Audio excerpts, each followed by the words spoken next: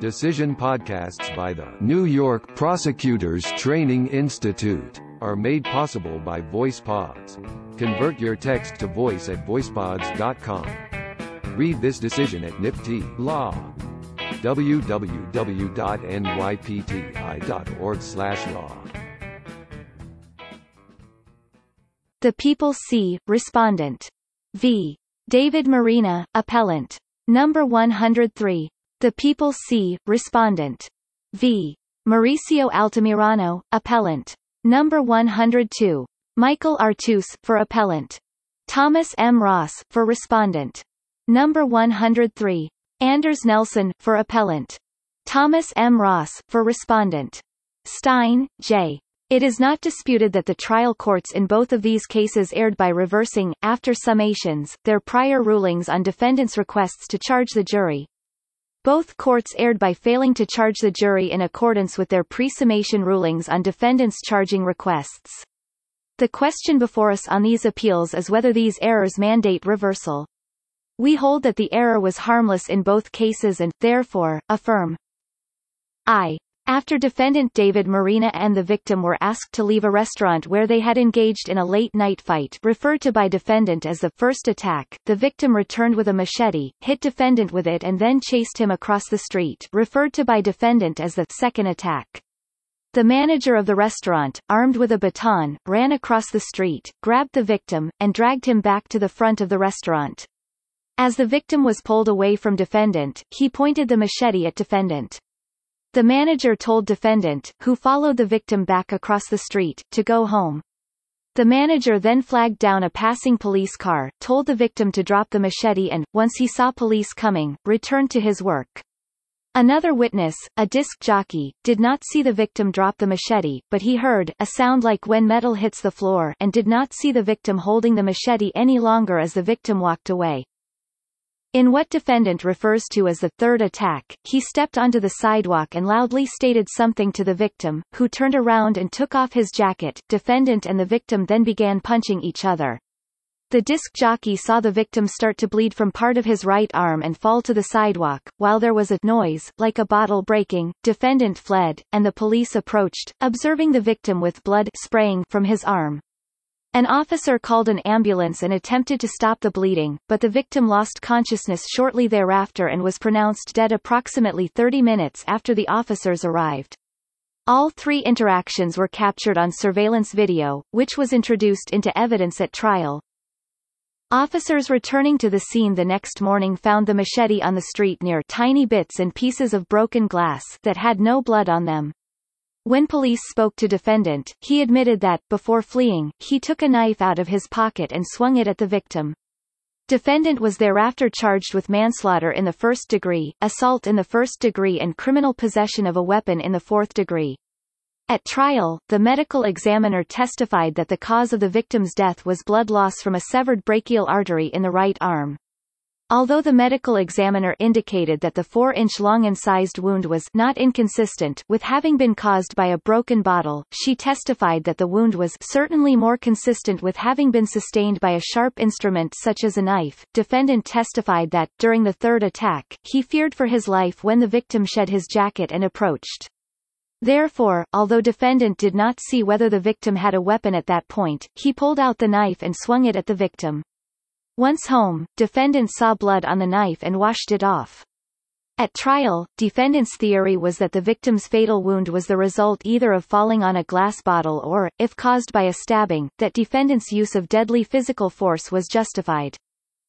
At the charge conference, the people sought an expanded charge on intent, that the jury should consider whether the result of defendant's conduct was the natural, necessary and probable consequence of that conduct, and defendant requested that the people be precluded from arguing that, if the victim's injury was caused by falling on a glass bottle on the ground, his resulting death was a natural consequence of defendant's actions. As defendant noted, that theory of prosecution was not presented to the grand jury. Defendant also requested a specific instruction that, to convict him of first-degree manslaughter, the jury had to find that the victim's death was caused by a knife, specifically a box cutter. The court responded that it would charge that the jury had to find that defendant caused the victim's death with a dangerous instrument, to wit, a knife or a box cutter. On summation, defendant argued that the jury had to acquit him of the manslaughter charge if the people failed to prove beyond a reasonable doubt that the instrumentality of death was the box cutter, as opposed to a bottle on the ground, and devoted a substantial portion of his summation to attempting to demonstrate that the victim died from falling on a broken bottle. The people argued in summation that defendant intended to cause the victim serious physical injury and that the victim's death was actually caused by the defendant slashing the victim with that blade and not by anything else. When charging the jury, the court failed to include the agreed-upon language that the jury could convict defendant of manslaughter only if it found that the victim's death was caused by a box cutter. Defense counsel objected on the ground that he had structured his summation in a particular way in anticipation of the promised charge. The court responded, "That's what was argued, that if the jurors found it wasn't the box cutter, they have to find him not guilty." Defense counsel made no further objections or requests. The jury convicted defendant of first-degree manslaughter and fourth-degree criminal possession of a weapon. The appellate division affirmed, holding as relevant here that, although it was error for the court to inform the parties, prior to summations, that it would instruct the jury on a specific instrumentality of death in its charge of manslaughter in the first degree, and then to subsequently remove that language from its charge following summations, the error was harmless. A judge of this court granted defendant leave to appeal. 2. Defendant Mauricio Altamirano was convicted of criminal possession of a weapon in the fourth degree for storing another person's operable, but unloaded, .22 caliber revolver in his apartment. At trial, beginning with opening statements, counsel presented a temporary and lawful possession defense. Counsel argued that defendant was guilty only of trying to do a favor for a friend, and that he did not know that his friend, who he knew only as Columbia, had a gun in a bag that he asked defendant to store in his home. Counsel asserted that, when defendant realized there was a gun in the bag, he twice asked Columbia to remove the gun from his home, to no avail, and later cooperated fully with police after they approached him to inquire about the gun. Defendant requested that the court charge the jury on temporary and lawful possession of a weapon. Defendant argued that his statement, along with the evidence that he turned the weapon over to police at the first opportunity presented to him, provided a basis for the charge. The court denied the request on the ground that the evidence did not support lawful possession, but also refused the people's request to prohibit defendant from referring to temporary possession in summation. Counsel, relying on defendant's statements to police, then argued in summation that defendant innocently permitted Columbia to place a bag in his home without being aware that a gun was concealed inside, demanded that the gun be removed when he learned that the weapon was in the bag, and later fully cooperated with the police when they confronted him about the weapon, conduct which was consistent with that of someone who was innocent. Counsel also argued that there was insufficient evidence regarding the time period between defendant's discovery that the bag in his home contained a gun and when he turned the weapon over to police. After summations, without first informing the parties, the court gave the temporary and lawful possession charge to the jury. Thereafter, outside the presence of the jury, the court explained that it decided to give the charge out of an abundance of caution, but it denied defendant's request to reopen his summation so that he could re-argue to the jury the charge. Defendant was convicted as noted above. Upon defendant's appeal, the appellate term affirmed, concluding that criminal court deprived defendant of the right to an effective summation, but that reversal of the judgment of conviction was not required because defendant was not entitled to a charge on the defense of temporary and innocent possession of a weapon based on the facts of the case. A judge of this court granted defendant leave to appeal. 3.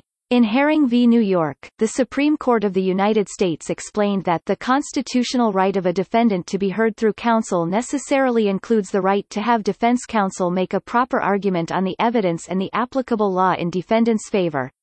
The Herring Court ruled invalid a New York statute that empowered a trial judge to deny absolutely the opportunity for any closing summation at all. The court held that the complete denial of an opportunity to make a summation of the evidence is a violation of the Sixth Amendment because closing argument for the defense is a basic element of the adversary fact-finding process in a criminal trial. That is, the right to be heard in summation of the evidence from the point of view most favorable to a defendant is implicit in the right to the assistance of counsel that the federal Constitution guarantees. Indeed, no aspect of advocacy could be more important than the opportunity finally to marshal the evidence for each side before submission of the case to judgment. However, the rule is not that closing arguments in a trial must be uncontrolled or even unrestrained. Herring, 422 U.S. at 862.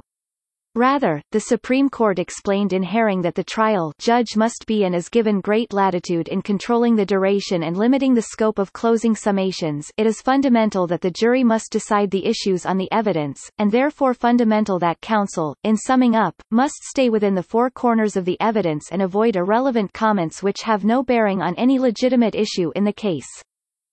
Moreover, although there is no way to know whether appropriate arguments in summation might have affected the ultimate judgment in a case, the Supreme Court has since emphasized in Glebe v. Frost that none of its cases clearly requires placing improper restriction of closing argument in the narrow category of structural errors, as opposed to a trial error reviewable for harmlessness.